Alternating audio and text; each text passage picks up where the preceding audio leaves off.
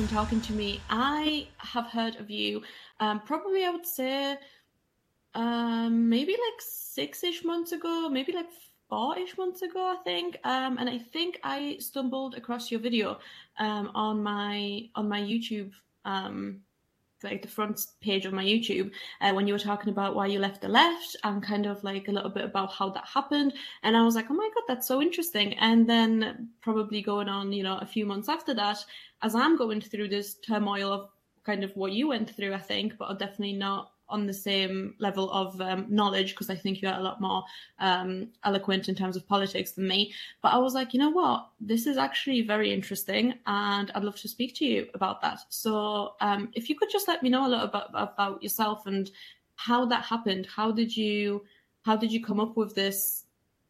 This development in your life. What happened? Was there like a particular event, and when was this that you decided, actually this isn't for me, and I want to leave the left? Yeah, so it was a long journey. It wasn't any one thing or one issue.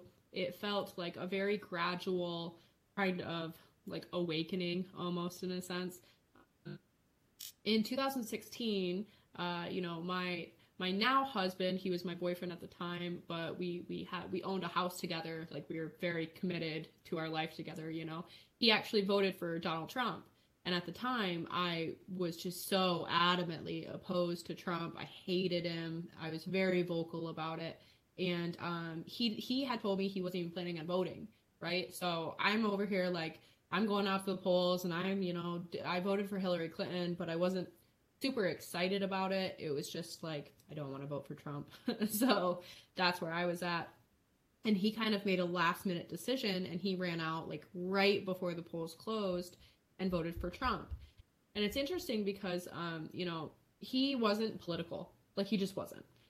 He was pretty liberal, not as far left as I was, but he was fairly liberal minded. When we were growing up, like, I was an emo kid, he was a punk kid, very anti-establishment, very, that was just our crowd. And he was talking to a friend of his, and he was like, I just want something different. I just want to see what this guy's going to do. I want to change. And then I kind of chastised him, actually, for voting for Trump when he didn't really know a lot about politics, because I was arrogant and I thought I knew all of the things. And so he kind of took that as a challenge. He went off and he started learning a lot more about like philosophy and ideology, and then kind of got into politics. And his opinions started changing. So he just wanted to talk about that with me. So we went through this like couple of years long process of him kind of shifting on his own and wanting to have these conversations. And I struggled having the conversations. I really struggled being challenged in my ideas. I think I had built up an echo chamber around me without realizing it. And just everybody around me kind of thought the same way and in the same vein. And there were a few people I knew who would, at the time it was like, they would talk about like gender ideology. Nobody had that term at the time, of course, but at least in my circle. And they would say stuff like, oh, well, gender dysphoria, for instance, it's a mental health condition. It's something that needs to be treated. And that's what we're at. And I would just get so offended by that and say, no, like, how can you say those things? And so, and there was a lot of issues like that. And then having these conversations with my husband, he kind of just kept pushing of like, well, I just want to be able to talk openly and freely and not have this devolve into like an argument of something. So we just kind of went through that process. And over time, I started realizing that like I was getting angry because I felt like I was wrong and I had no way to substantiate my claims and no way to really back up my views with any kind of evidence other than like emotional appeals or how I felt about something. And then, kind of delved into like, we would watch content together, like from all sorts of people, a lot of Jordan Peterson. I think that was where we started, was with some of his old lectures and interviews and stuff like that. And then like Dave Rubin and Tim Pool and a lot of people who also kind of went, they were on the left and then they kind of started shifting as well. And then listen to a lot of conservative people as well. And I had to like really force myself to do that. It wasn't something that I enjoyed doing necessarily. But then we would sit and we would have conversations about whatever the topic was. We would talk back and forth. We would do that. And it just got to a point where I was like, okay, these people are bringing up really good points, and I need to actually look into their claims and do some research. And then that's just what happened. My views just slowly started shifting. And I think the final nail in the coffin was like on the abortion issue. And I remember my husband saying, well, you know, people are advocating for like abortion on demand at any time for any reason, like up until birth, essentially. And I was like, that's not happening. Nobody's advocating for that. Nobody's saying that. And then he started showing me clips and videos of people advocating for just that and saying just that. And it just really, like, it just felt like all of that time spent, you know, exposing myself to other views and kind of going one by one through all of the issues that I was really passionate about at the time, or at least loud about at the time, and reanalyzing it. And when I got to that point, it just felt like it all kind of imploded at once. And because I felt like there was like, I akin it a lot to like bubbles bursting. It's like these few smaller bubbles start bursting, and then you reach like kind of like the, I don't know, the pinnacle of it. And I just felt like after that, I was like, I don't align with this way of thinking anymore. I don't align with how people are going about sharing and expressing their views. I realized how like emotional I had become.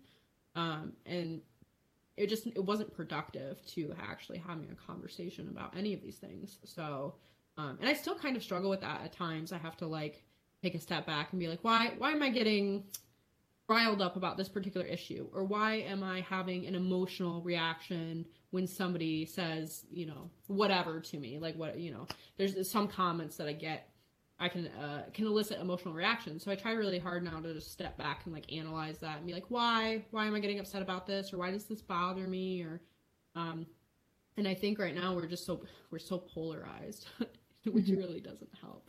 It really spoke to me when you said two things in particular. First of all, that it's an emotional reaction. And I definitely, first of all, experienced that myself, where it felt like if someone had a different opinion to you, that's an attack on you. Like you as a person, you as, you know, an individual, everything that you stand for, that was an attack on that, rather than actually the thing you are saying or you are talking about. Like, you know, no matter who is saying it, they would be saying the same thing. They'd be saying, can you prove it? Can you tell me more about it? It felt like it was an attack on you as a person.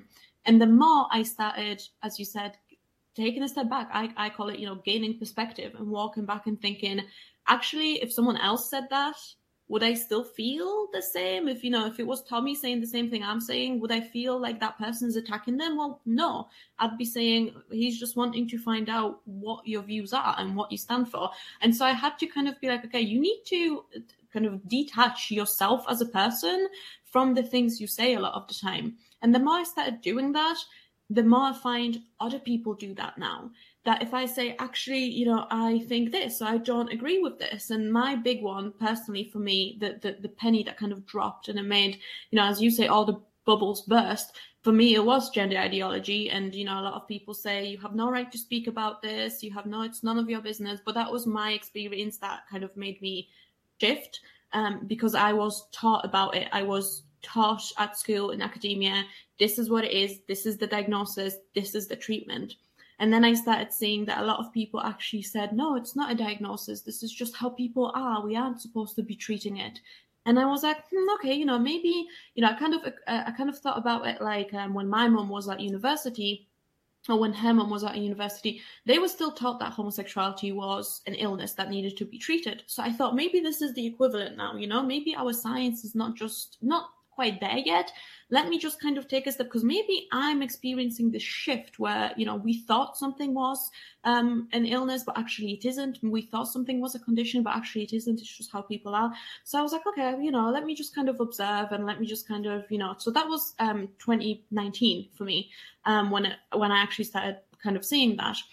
And then once you start seeing people saying things like, we shouldn't cure autism, we shouldn't try and cure disability in general, you start thinking, okay, what the hell is going on?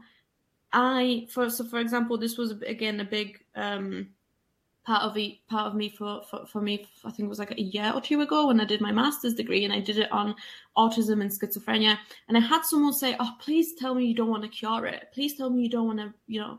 And I was just so mind blown. Like, how can you say that? How can you tell people, like, you don't get to live a functional life because of what I think and what I believe? You know, these people who don't have any of these conditions saying you don't get to be rehabilitated, you don't get to live as a functional individual and have a job and have a family because I deem it so. And that was kind of when I really started turning and being like, okay, I need to have a look at what's kind of going on and really reevaluate my beliefs.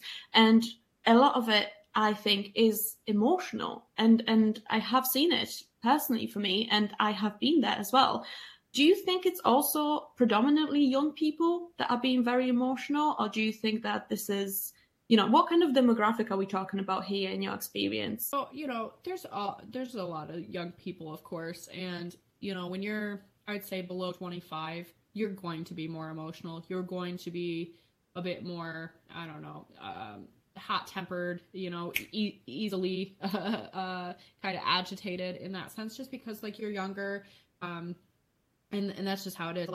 Unfortunately, it's kind of a good and a bad thing. When you're young, you're a lot more arrogant, which can be a positive thing in some aspects and negative thing in others, you know, just one of those things. But I will say that, you know, I'm in my 30s now, and I'm seeing a lot of people who are in, you know, the millennial category who are the same way that I used to be. And it's almost gotten worse, I feel like, over the last 5 years especially. And then what's interesting too is there's actually a lot of like baby boomers who are doing it as well, who are kind of in this mindset that the left has created.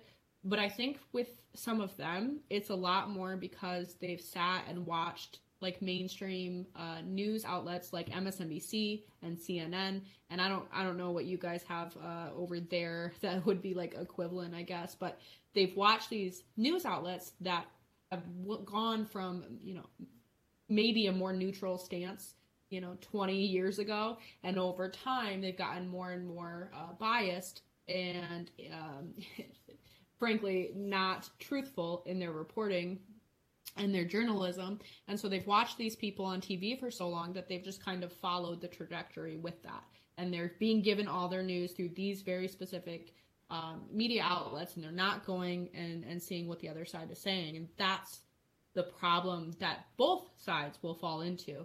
You know, you're watching CNN or you're watching Fox News or whatever else, conservative media, and you're only paying attention to those. Well, of course, you're going to have a biased perspective if you're not either going and looking at what the other side is saying, or maybe only reading, like, you know, written news publications. I find those to be a little bit better than like the talking heads on TV, that sort of thing. So I think anyone who's like only listening to one side, I don't think that's a good way to kind of operate. I think you need like, I go and I watch like people that I enjoy that in like independent media, but then I go and watch and see what like the mainstream is saying. That's kind of what I do. In terms of the news and the media, you've also talked about how you are almost leaning towards like communism in your video, and that's very interesting to me. Can you finish your point on the media and the kind of news outlets that you know consume, and then tell me a little bit about that? Because recently in a town that I've just moved out of, there was a whole communist parade. There was a huge kind of meeting in the town center, and I walked past and I couldn't believe it. And it was the Marxist Society, and they had the flag, and I was like, I thought that this is long gone. Like, I can't believe that this is picking back up, and that there was so many young people there that it was just kind of like a little bit of a shock, because I thought this was maybe just online, and to see hundreds of people carrying these huge flags, you know, just proudly talking about how communism is what we need. It was crazy. So if you could tell me a little bit about that as well. Yeah, for sure. You know, what's interesting is now over the past couple years, and especially like just lately, I've been really delving into a lot of these theories, like the Marxism, a lot of the postmodernism. I think that's what's kind of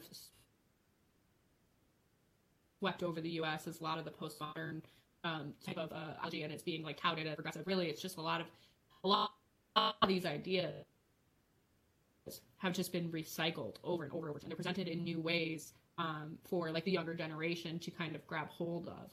Because like, I mean, we went through a lot of these things already in history, and it's interesting because I didn't have a name for any of this stuff when I was kind of like getting out of this, and I started fairly liberal minded. Like, I grew up really poor. I grew up within a lot of like just constant turmoil, instability, chaos in my life. Had a lot of mental health issues when I was very young, like a teenager. And I just really fought to kind of get out of that. And I wanted to do better, and I wanted to make my life better. But when I became an adult, I was so overly compassionate that I didn't see that even if I had good intentions, the outcome wasn't resulting in something positive necessarily. That, you know, the outcome of what my ideas would eventually lead to. So I didn't even realize, like, at the time, I didn't realize how far left I was. I was just hearing a bunch of ideas, and they sounded so great. And I was like, yes, I want people to be taken care of. And yes, I want everyone to be equal. And yes, I want everyone to have all of their, you know, individual freedoms and rights and stuff like that, without understanding that, like, everybody was already equal and everybody had these same afforded freedoms, especially after, like, you know, we passed gay marriage here. And so it's just really interesting that, you know, the oppressor-oppressee mindset had kind of creeped in, and I hadn't realized it. And I was starting to look at the world through this lens of, like, there's always, like, a bad guy type of thing. When in reality, like, every society has hierarchies. And when it comes to the postmodernist kind of wave that's coming in here, they don't want to just dismantle the hierarchy. They just want to replace it with their own, which is what has happened with the intersectionality, the gender ideology, that sort of thing. And so it's taken me a very long time to understand these at even the most basic fundamental level, because these are very complex theories and topics, and they all intertwine, and it's just a lot of history to read up on. But then to be able to also vocalize that, it can be tough sometimes, because you can see something happening but have struggle explaining what it is that you're seeing or what you think you're seeing. No, definitely, 100%. And I think that's what it is as well. A lot of the time, you see a change, or you see a process, and you're like, this isn't good, but I can't tell you why. I'm not exactly. And I think this is where the literacy in terms of world history and in terms of politics and probably a lot of philosophy as well comes into play here. And again, you know, I'm a newbie when it comes to actually, which is so crazy to say, but when it comes to just speaking out and not feeling like I have to self-censor in terms of, like, I have to keep my opinions to myself, otherwise it might be an unpopular opinion because all of your friends think one way and you're actually too scared to say anything, because then you're going to lose your friends, or you're going to lose your family, or whatever that may be, you know, depending on how strongly they feel about their political agenda. And so, you know, it's so crazy. So the fact that we have to almost be like, oh yeah, I'm not scared anymore to say that I don't agree with someone, like, to get to that point is so crazy. But I've mentioned, you know, before, where I was like, I just, one of the probably like grains of doubt in my head was, again, when I was younger and there was people talking about communism, and I came from Poland. My mom still remembers, you know, the leftovers of communism, and her mom remembers communism. And I've never met anyone who was like, my God, amazing. Yes. Like, our, you know, lives were so great under communism. Every single person that I've ever spoke to, every single person of their family hated how it was.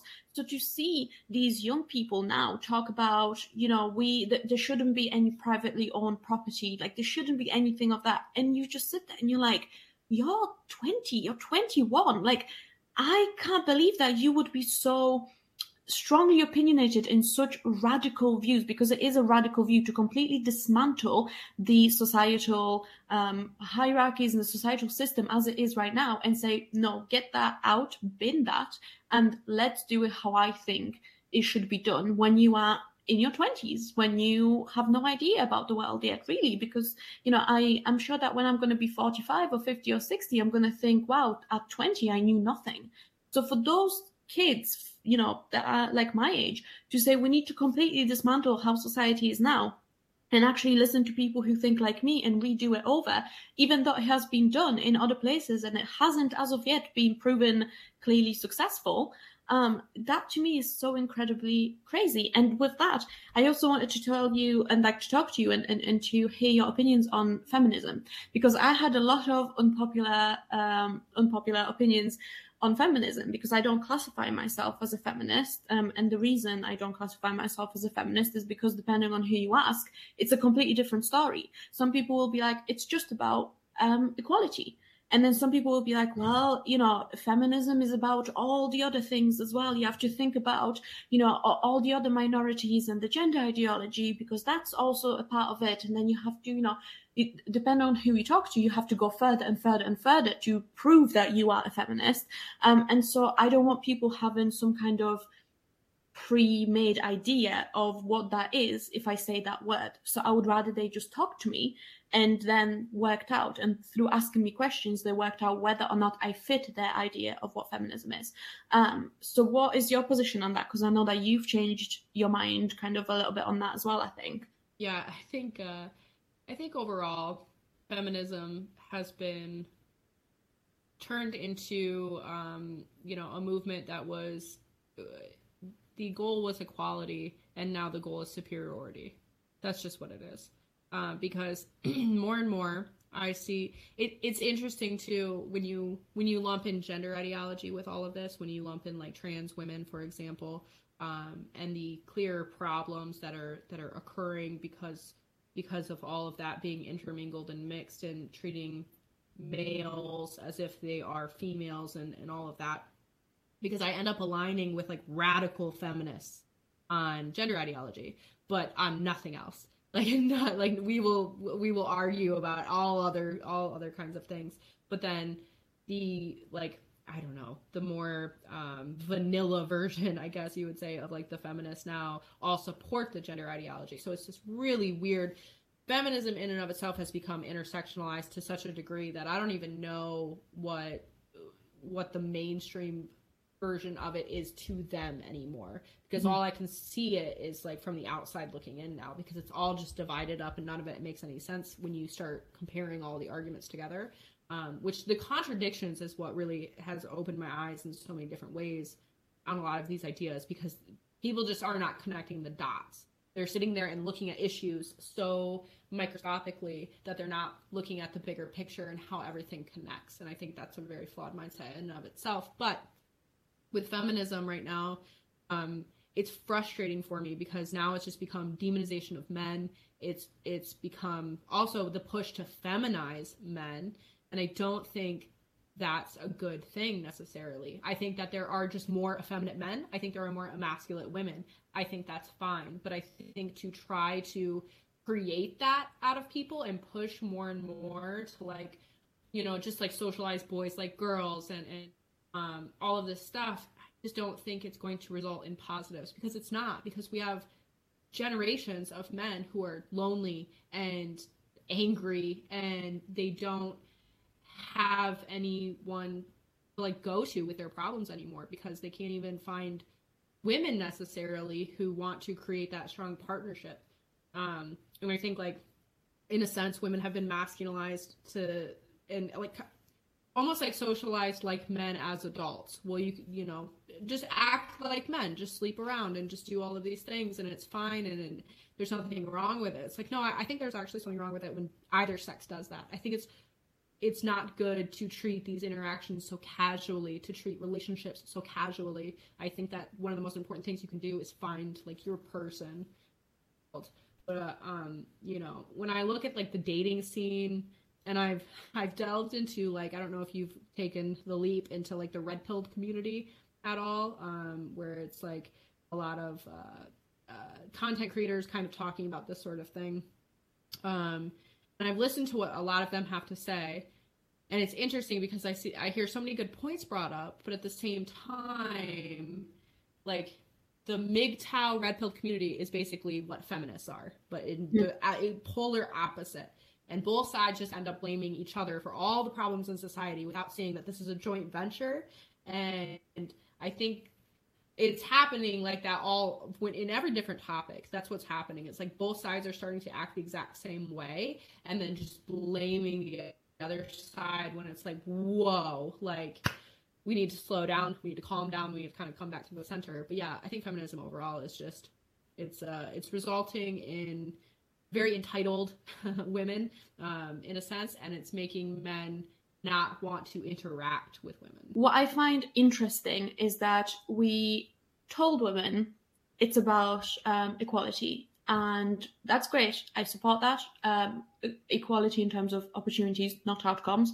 But we told them, you know what, you can do everything dudes can and more. Like, go out there, do your thing. Amazing. This is why we have platforms. This is why we can go to school. Incredible. And then somewhere along the way, we said, actually, you can do everything you want as long as you choose to do what we think you should be doing. So now you have women who are kind of taking a step back and saying, actually, you know what? Thank you so much for everything that you've done. I want to stay at home and have kids, and I want to just be a stay-at-home wife. All shit breaks loose. How dare you? How dare you do that? How dare you? Yes, we wanted you to have a choice, but that's the wrong choice. And I see that, and I'm like, what is happening here? I thought the entire point was that we could do whatever now. We are, we've equalized, right? Yes, there's a gender pay gap, but I don't think it's because someone looks at you and goes, well, you're a woman, so we're going to pay you less. Because, it's all about the choices that we make, okay? We want to have kids a lot of the time. We are not willing to completely throw away our life and family relations in order to pursue a super high career. Some people do, and some of them are women, but majority of them are men. And I speak from experience, and I speak from the statistics and the things that you even see in interviews. There was an interview that I've seen. I'm going to try and find it and post it kind of in here once I'm onto editing. But it was basically a street interview, and someone was like, would you rather have a really high profile job, or would you rather clean the sewers for 100K a year? And every single woman was like, oh, I'd rather take the high profile job. Like, I don't want to do that. And it's like, well, there you go then. If a job pays you more, and I'm not generalizing for all of this, but there is studies into this where it's like, if a job pays you a lot more, but it's a shitty job, a lot less women are going to do that job. Pay or clean sewers for $100,000 a year. I struggle with the smell of poo. So I think a high profile job with no pay. I would prefer to have the high profile job without pay, because if I was high profile, I'd market myself to be sponsored by some company. I'm cleaning sewers for 100K, man. Ain't no shame in my game. I'm cleaning sewers. There's no question about it. Why? More money. Clean the sewers. I'm just going in my head. No, I'm going to clean the sewers for $100,000 a year. I'd rather to first one. Okay, so wouldn't that explain why you're paid less? Yeah. Because you don't want to do... Because I really don't want to do that. You don't want to do the dangerous, dirty jobs. I know. So could that possibly be why so many women earn less money than men? Yep. And that's fine, that's your choice. But then you can't turn around and say, the only reason I'm not getting promoted is because I'm a woman. Like, that's very comfortable to say. That's great. Everyone can play the victim, in my opinion. And I could say the same things. I could say, well, I'm not a millionaire yet because I'm an immigrant and I'm from Poland and I'm a woman. That's why. And it's like, no, actually, there's a lot more factors that go into it. But it's almost like we don't want to see it. We don't want to actually see the full picture. And whenever you bring it up to someone, it's straight to personal attacks. And it's straight to, well, how dare you say that? And it's so crazy to me that we can't have these conversations anymore because it's like forbidden. Like, you can't, like, that's taboo. And so, as you said, even with like making women into men and then almost reversing the gender roles, that's crazy too, because you see it. And a few years back, I used to talk to my best friend about it. And I said, and this is completely not related to anything political or even my own journey to this, but I said, what scares me the most is that Tinder and like dating apps are making people disposable. I said, that's what's scaring me, because I saw one of the like men that I dated like briefly. I saw him at one point have his phone and just go like this. And I was like, what are you doing? And he goes, oh, I'm just swiping on everyone and eventually I'll get matched with someone. And I was like, that's crazy. That's like that. And that's normal. People do that. And I think for me at that point, it was like, that's like an actual person. And you're just like hundreds hundreds of them a minute. And I was like, it's so crazy to me that this is so normal, that we are just like, just pictures being, do you know what I mean? Like, it's just so weird that it is so, as I said, like, so disposable. Like, it's not a valuable, normal relationship anymore. And I remember also my friend saying, you know what my dream is? And she was like, my dream is for someone to approach me in a coffee shop and meet them organically. And I was like, girl, that's crazy. That's like, wow, no one does that. You know, that was like, that's a dream for someone to just walk up to you, because everything is so chronic online. It's so crazy. And so, yeah, I genuinely do agree. I think that we are pushing women to, you know, be very much like men, and then saying to them, you know, this is why. It's because you are now in debt to feminism for the rest of your life, because at one point they did a really good job to get you to where you are. So therefore, you have to do it for the rest of your life now. You have to do that thing. If it was, you know, getting you into the workforce, then you can't be a stay-at-home girlfriend. And we see that a lot. And I've seen this on TikTok recently where, you know, girls were like, oh, this is what I do as a stay-at-home girlfriend. And people went crazy. And they even said, you know, this is so racist because not everyone can do this. And this is your fault. And it's like, do we just not get to be mums anymore? We can't be nurturing. We can't get in touch with our, you know, at the same time as TikTok is telling you to get into your feminine side and how to do it, they're gonna shit on you if you say, actually, I want to be that feminine woman, and I want to be nurturing, and I want to be a mother, and I want to be a wife and a homemaker. They're gonna say, no, not like that. Be yourself, but not like that. Make your choices and your decisions, but not like that. And that's crazy to me. And if that's what a feminist is, that I'm happy not partaking. Yeah, so it's interesting. When I got onto TikTok, because that's where I started making videos on TikTok in April of 2022. So we're about coming up on a year now.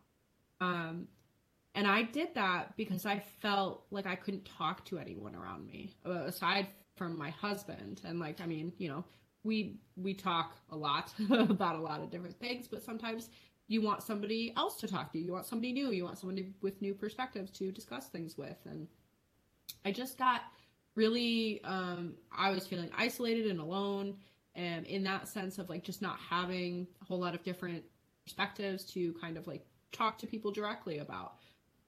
And especially like when we went through, you know, in 2020, like the world was going through, you know, a whole lot of things with the vid and all of that. But I also had just had my babies. So I have twins, and they were premature. So it was a lot of isolation just because of having them so early, and then this crazy pandemic is happening, so then there's even more isolation. So then I'm still going through a lot of just trying to figure out where I stand on issues and who I align with and what my views are and stuff like that. And I was still kind of like honing all of that in through like 2020, and then I would say 2021 as well.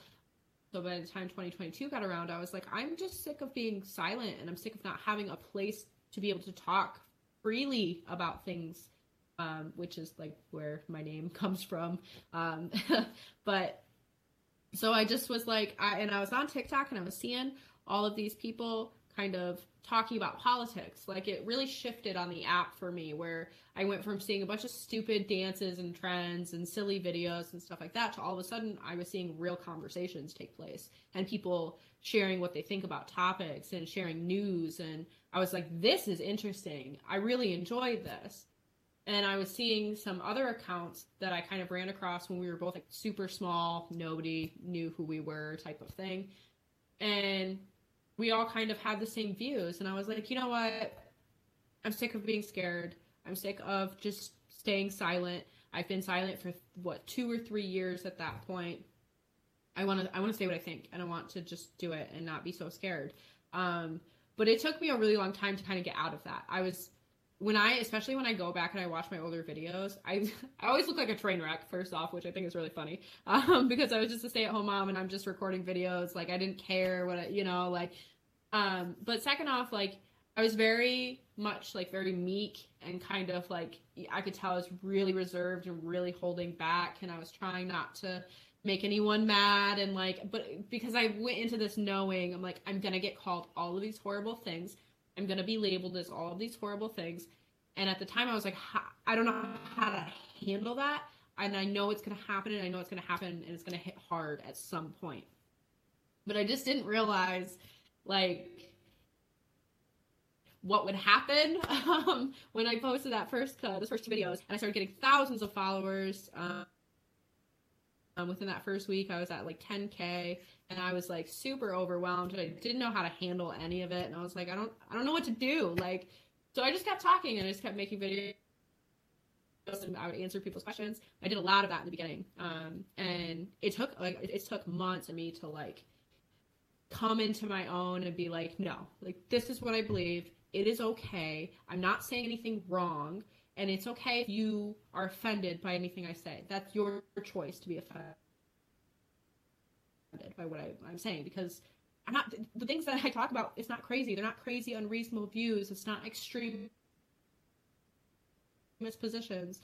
It's a lot of just common sense and contradictions that I see. And so, like, you know, kind of went through all of that, and then started my YouTube, and then the same thing kind of happened there, where I made a couple of videos. I didn't really think anything about it. I didn't expect anything. Blew up over there. So now it's just like this constant barrage of a lot of different opinions and perspectives all at once. So sometimes, I'm just trying to illustrate. I went from like nothing and talking to no one to just all of a sudden, all of these people are flooding into comment sections in my inbox and wanting to do interviews and podcasts. And so it's very surreal. The whole experience has been really wild, but the hate from it is really interesting.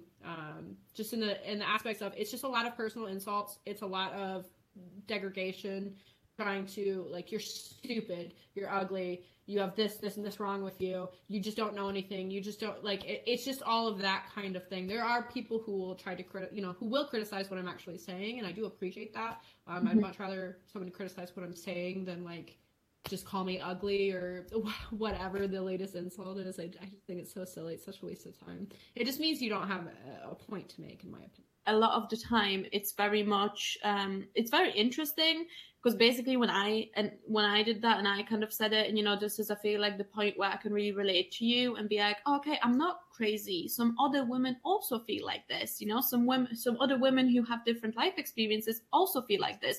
And the reason why I am particularly enjoying talking to people who are in the same shoes as me now, or were at one point, is because I wasn't made to feel like I'm crazy. It's like, you know, you're saying things that are like common sense and not offensive, and, you know, you're not trying to get people to be hurt or anything like that. And then people make it out to be, you know, I've been told that I'm like super extreme right, and I'm like radicalized and all of these things, because I'm like, to me, this is like mild, normal thing. To me, this is like children can't consent to have surgery under the age of 18. And suddenly it's like, wow, you are a bigot and a transphobe, and you don't deserve to have employment, and we're going to find you, and we're going to contact your school or like your job or whatever, you know. And this is like, that's crazy. Whoa, like, all you're saying is things that you think are common sense, and yet it's being so insane. And I think it dilutes down the message as well, which is one of the reasons why I said before, like, stop telling me that I'm oppressed. I was like, I personally am not oppressed, and you're taking away the voices from actually oppressed people who need the spotlight, who need to be, you know, in the center of attention, and we need to listen to them, right? If you have women in, for example, particular socioeconomic situations or in other countries that are actually being oppressed, you shouldn't be stood here and say, well, actually, you're oppressed just because you're a woman, and people hate you, and in the world, you know, the glass ceiling and all of these things. And it's like, you're telling kids from a very young age, you know, congrats, you're not going to amount to anything because of your skin color or because of your gender, or because of what's between your legs. And it's like, stop telling, this is one of the things where I was so frustrated. It's like, stop telling me I'm oppressed, because I cannot sit there and tell you one thing that has been denied for me just because I'm a woman, just because. Like, nothing else, just simply because I am a woman. That is I cannot tell you anything like that. But there is people out there in the world who can. And so we need to focus on those people rather than telling, for example, in my opinion, people like me that they're oppressed and they need to be liberated. It's like, you're taking away that attention. And so, you know, when I was talking about this, I start seeing comments like, oh, well, just because you're not oppressed doesn't mean that feminism doesn't exist. And I was like, oh my God, that's true what people say, that people take things twist them and just say something that you completely actually made a point of saying, it's not like that, like, I understand that, and they'll be like, oh wow, like, instead of listening to me, you're like, this is what you said. And it's so crazy, and I never thought that was going to be like a really prevalent thing, and it is. So as you say, it is going to be something that comes at you quickly, and you do have to learn how to handle it. And I also think it dilutes the message, because if you can be called a racist just for saying, I want to stay at home and have babies, then it's like, what is that now? You know? And me and my fiance talked about it before, where he was like, it's so crazy, where he was like, if someone told me like, oh, like Tom over there, he's a racist, I can't just assume what that means, because now I have to ask why. Because it could be that person is chronically online and they think that just because Tom is working out and actively doesn't want to be fat, therefore he's fatphobic. And because that's rooted in racism nowadays, he is also a racist. And it's like, that's crazy that we don't actually know what the words mean anymore. These are such big, heavy words, and they've been diluted and overused so much that really it can mean anything at this point. Yeah, and that's really the goal, actually, is to make definitions as malleable as possible, because when you control the language, you control the way people think and the way people view the world. So if you kind of look at everything through these lenses of oppression, and, you know, the trad wives thing was crazy to me, that people were really trying to make it out to be like, if you want to stay home with your babies, you're actually upholding white supremacy because of the time period within, like, that you're romanticizing. And it's like, no, women just really want to just raise their children. And these, like, this tic-tac trad wife thing is just kind of like women having fun with it, and probably getting back to like, oh, I want to wear these nice vintage dresses, and I want to look nice, and I don't want to walk around my house in pajamas. And it's like, that's not my style. I will walk around in my house in pajamas. Thank you very, very much. But like, you know, because I'm a stay-at-home mom, but I also work from home. And I don't mean work as in like YouTube. Like, I have an actual freelance job where I do copywriting. So it's like, you know, I have a lot of stuff going on all at the same time. And so I have kind of that weird hybrid of like, well, I'm a stay-at-home mom, but I'm a bit more modernized in the sense that I'm doing other things as well. And I have to learn how to balance all that and juggle all of that. And so it's really interesting to kind of watch both sides of that. And yeah, I don't think we're doing young women especially a service. We're sitting here saying you need to be hyper focused on your career. That's all that matters. Don't waste your time trying to find a man. Don't waste your time trying to find, a family, basically, to create. Not trying to create a family. And I you know how many women I see now that are hitting their 30s and they're going, oh my God, I didn't have kids. Do I still have time? And they're like panicking about it, or like women who start coming up on their 30s and they're like, I'm running out of time. I need to do this. I need to figure out how to have a baby, and this is what I want. And it's like, it's really sad, because it's like, here I am, and I've been with the same man since I was a teenager, since I was 19 years old, and I've known him for much longer than that. And, you know, we've always had this plan, and we had kids a bit later, but we just wanted to get really like nailed down and everything solidified before we had children.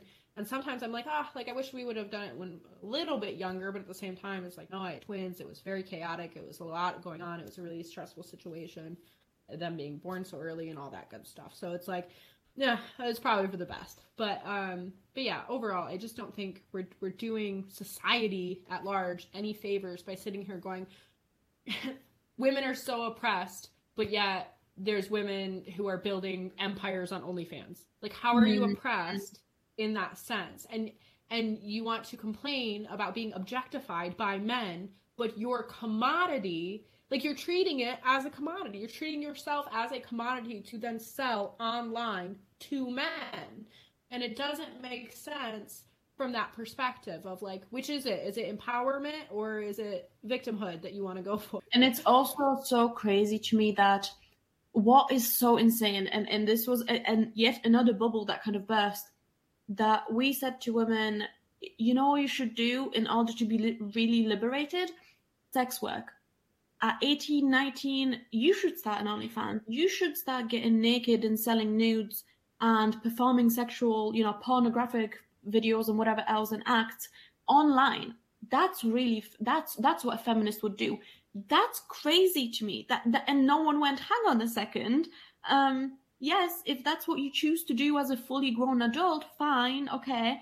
But at the same time, a lot of these women are in their teens, 19, 20, 21, 22, and they are putting themselves, literally, no pun intended, but like widespread open on the internet, hoping, because these influencers as such are gonna, they're posting, and I've seen them on Twitter posting next to the Bentleys being like, thank you, OnlyFans. And now you think that you're gonna make all this money, when in reality, what's gonna happen is that all of that material, without a doubt, will be leaked. And you will find yourself, and now even with AI is the scariest thing ever, where they can put your face on a film where you've never been in it, and you've had these influencers on Twitch crying about it and saying how damaging that is. That is the scariest thing ever. And the fact that at some point we managed to twist this movement of feminism and twist this movement of not even feminism, but just in general, liberating young women and helping young women to essentially groom them into sex work. And it's like, for all these years, we've been, they've been fighting for, we are not an object and don't objectify us. And then it's like, but actually, if we just call it feminism, they'll objectify themselves because they're so dumb that that's what they'll do. And it's like, that's what we're doing now. That's what we're telling them, instead of just kind of being a guide and being a role model and telling them, actually, maybe focus on this or focus on that, or even making them aware of the consequences. Because like, who isn't expecting that to be leaked? Like, I don't understand how people can have this illusion that this is a safe platform when no one else will see it unless they pay for it. Of course they will. People will leak it. People will take screenshots. People will send it to your parents. People will do evil things with these kinds of images. And not only your mental health, but your entire life will be flipped upside down. I don't know, if someone doesn't like you and they find out where you work, you don't think that they're going to send that to people that you work with? Like, it's crazy that there's such heavy consequences, and it's almost like we don't tell them, or we just think like, oh, you'll find out when you find out, and that's your problem. And I think we really failed people here.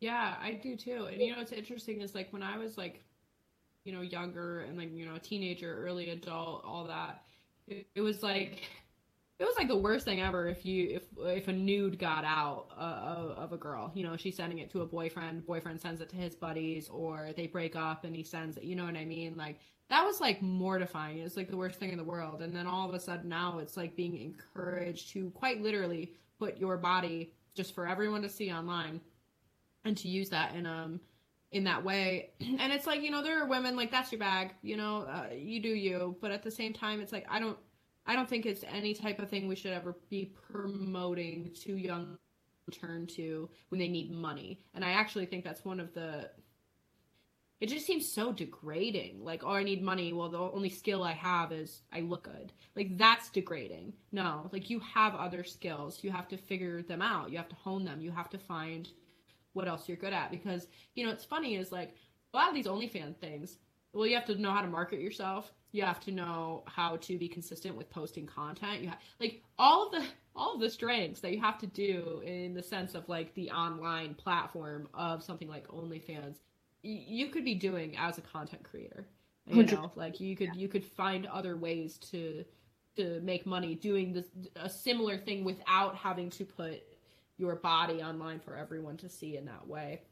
Yeah. And so that's kind of what frustrates me the most is like, I don't really judge women, like, because I know women and I respect women who do that kind of thing. It's just not my favorite thing. It's just like, because I think back to when I was like 17, 18 and just how stupid I was. And like, I'm just so glad something like that wasn't around because, who's to say I wouldn't have been, been taken down that road some freaking crazy reason. I hung out with like a lot of really bad people back in 100%. Before I got with my husband. He kind of really helped me grow up a little bit more than what I was doing. But it's just one of those things. I feel like women need better role models, and we don't need to keep turning to like, I don't know, celebrities who are just walking around trying to be as outrageous as humanly possible. Like, I just don't think those are good role models. And I'm not really sure where to turn for role models like that, but I think overall, it's just not good. And then like you have the OnlyFans teacher, the teacher who was on OnlyFans who got caught like making adult films in like classrooms and stuff, which is like that feels illegal. That seems like it would be very illegal to do that. And nobody's telling women like, hey, you're never going to be able to work with children after you do this. You're never going to be able to get away from this image that you created of yourself. Like, it's just not going to happen unless you somehow figure out how to completely disappear and change your entire appearance and nobody ever recognizes you again. But like, it's just one of those things. You can't shake it. It's an industry you enter and you never exit. Yeah, and it's one of those where, as you say, it's like, where do you turn for those role models? And I think the biggest takeaway for me from that is, if you are a fully grown adult who has tried other things and this is your thing and you like that, fine, absolutely fine. You do what you want, because again, you are a fully developed grown adult. You can make your own decisions and you can bear the consequences of that. However, when you have someone who's 19, 17, 18 and they are consuming that content where they see big OnlyFans models who are posting next to the expensive cars and they're saying, this is because of OnlyFans, you can work from home and you can, do whatever, and all you need to do is just treat people like they're disposable, props. And record yourself in these incredibly intimate, what used to be very, sacred relationships. Now they're just kind of like throwaway experiences, which is, again, crazy to me as someone who even grew up in that era where it is very like, hookup culture and whatever else. It does scare me personally. And I'm only 24, I'm only 25, coming up this year. And it does scare me that something that was so valuable to people. I mean, when we first came to this country and I said to my mom that one of my friends had like 3 boyfriends and she was like 17, my mom's head like almost popped off, because my dad's the only person she's ever been with. And they have like kids together. They've been married 26 years. And to her, it was like, how is that possible that you would share this experience with more than one person, right? So it's like the fact that it's gone from that almost, maybe extreme to some cases, because I'm not expecting to have someone to tell someone, the first person you ever sleep with will be like the last and it's like the love of your life. But at the same time, when we go from that to sleep with however many people you want all the time, well, that's not going to be healthy for you either, because that's not how humans bond. That's not how we build relationships. That's not how we build communities. And that's not how we have a stable life, both in a community and in a relationship and in family. It's just not. As much as you want it to be, like, it is just not.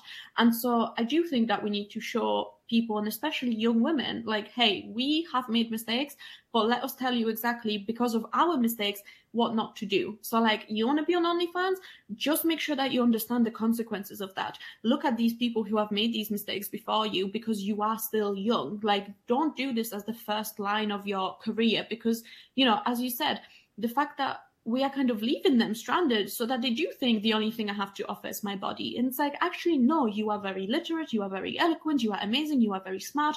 Why don't you apply this? Why don't you come with me and we can apply this in a different, area, and really just show them that that's not the only option. Like, what you look like, that's not the end all be all. Like, you can do it in a different way. So yeah, I definitely agree with you. And we went kind of off topic there. But 100%, I do think that it needs to be approached in a different way. Mm-hmm. Yeah. Well, I think there's so many things, and I almost get overwhelmed sometimes in interviews, and I feel like I go off the rails really easily, just because like that I see, just like this, what we're talking about, how, a message is being preached, but it's not actually a good message to deliver to all of these really young people. That's in so many different realms. And it almost gets a little bit frustrating and overwhelming. And now, especially in the US, I feel like we're gonna see like a hard pendulum swing almost, where it's like, okay, like, it's too crazy, so now we're gonna go back to like strict fundamentalist type of like traditional lifestyle. It's like, well, I don't want that either. I'm clearly not that. And so it gets frustrating for me, but it's like, no, I think we need to go back to like promoting family values. I think we need better human connection. I think all of this online chatter it's really great, and I like, obviously I use it literally every day. I use social media and I love it, and I do love my social media, but like, it has such a bad impact on your on your mental health if you're on it too much. If you're just sitting there all day long scrolling Twitter, all day long scrolling through comment sections, especially if you have any type of platform and you're reading all of that. No, like you got to put it down. You got to take a break from the news cycle. You have to go and touch some grass and just enjoy. Like I try to leave my phone in places when I'm in the house, and like if I go outside, I try to leave it inside or whatever, and just get away from it, because if it's in my pocket, it's too easy to like, you know, like, and I think we all have such a bad addiction at this point to like social media and the news and wanting to stay up to date and wanting to know every single thing that's happening all of the time. It's like, that's not possible. Yeah. And it's too much for humans to deal with, I really think. Thank you so much for being here. I'm going to wrap it up here because, again, I feel like we could both be talking, but it has been about an hour. So I just want to say that I appreciate this so much. I think this was such a great conversation. I really enjoyed your input. I will leave all of your links down below as usual, so you guys can find our speaker as usual. But yeah, I just wanted to say thank you.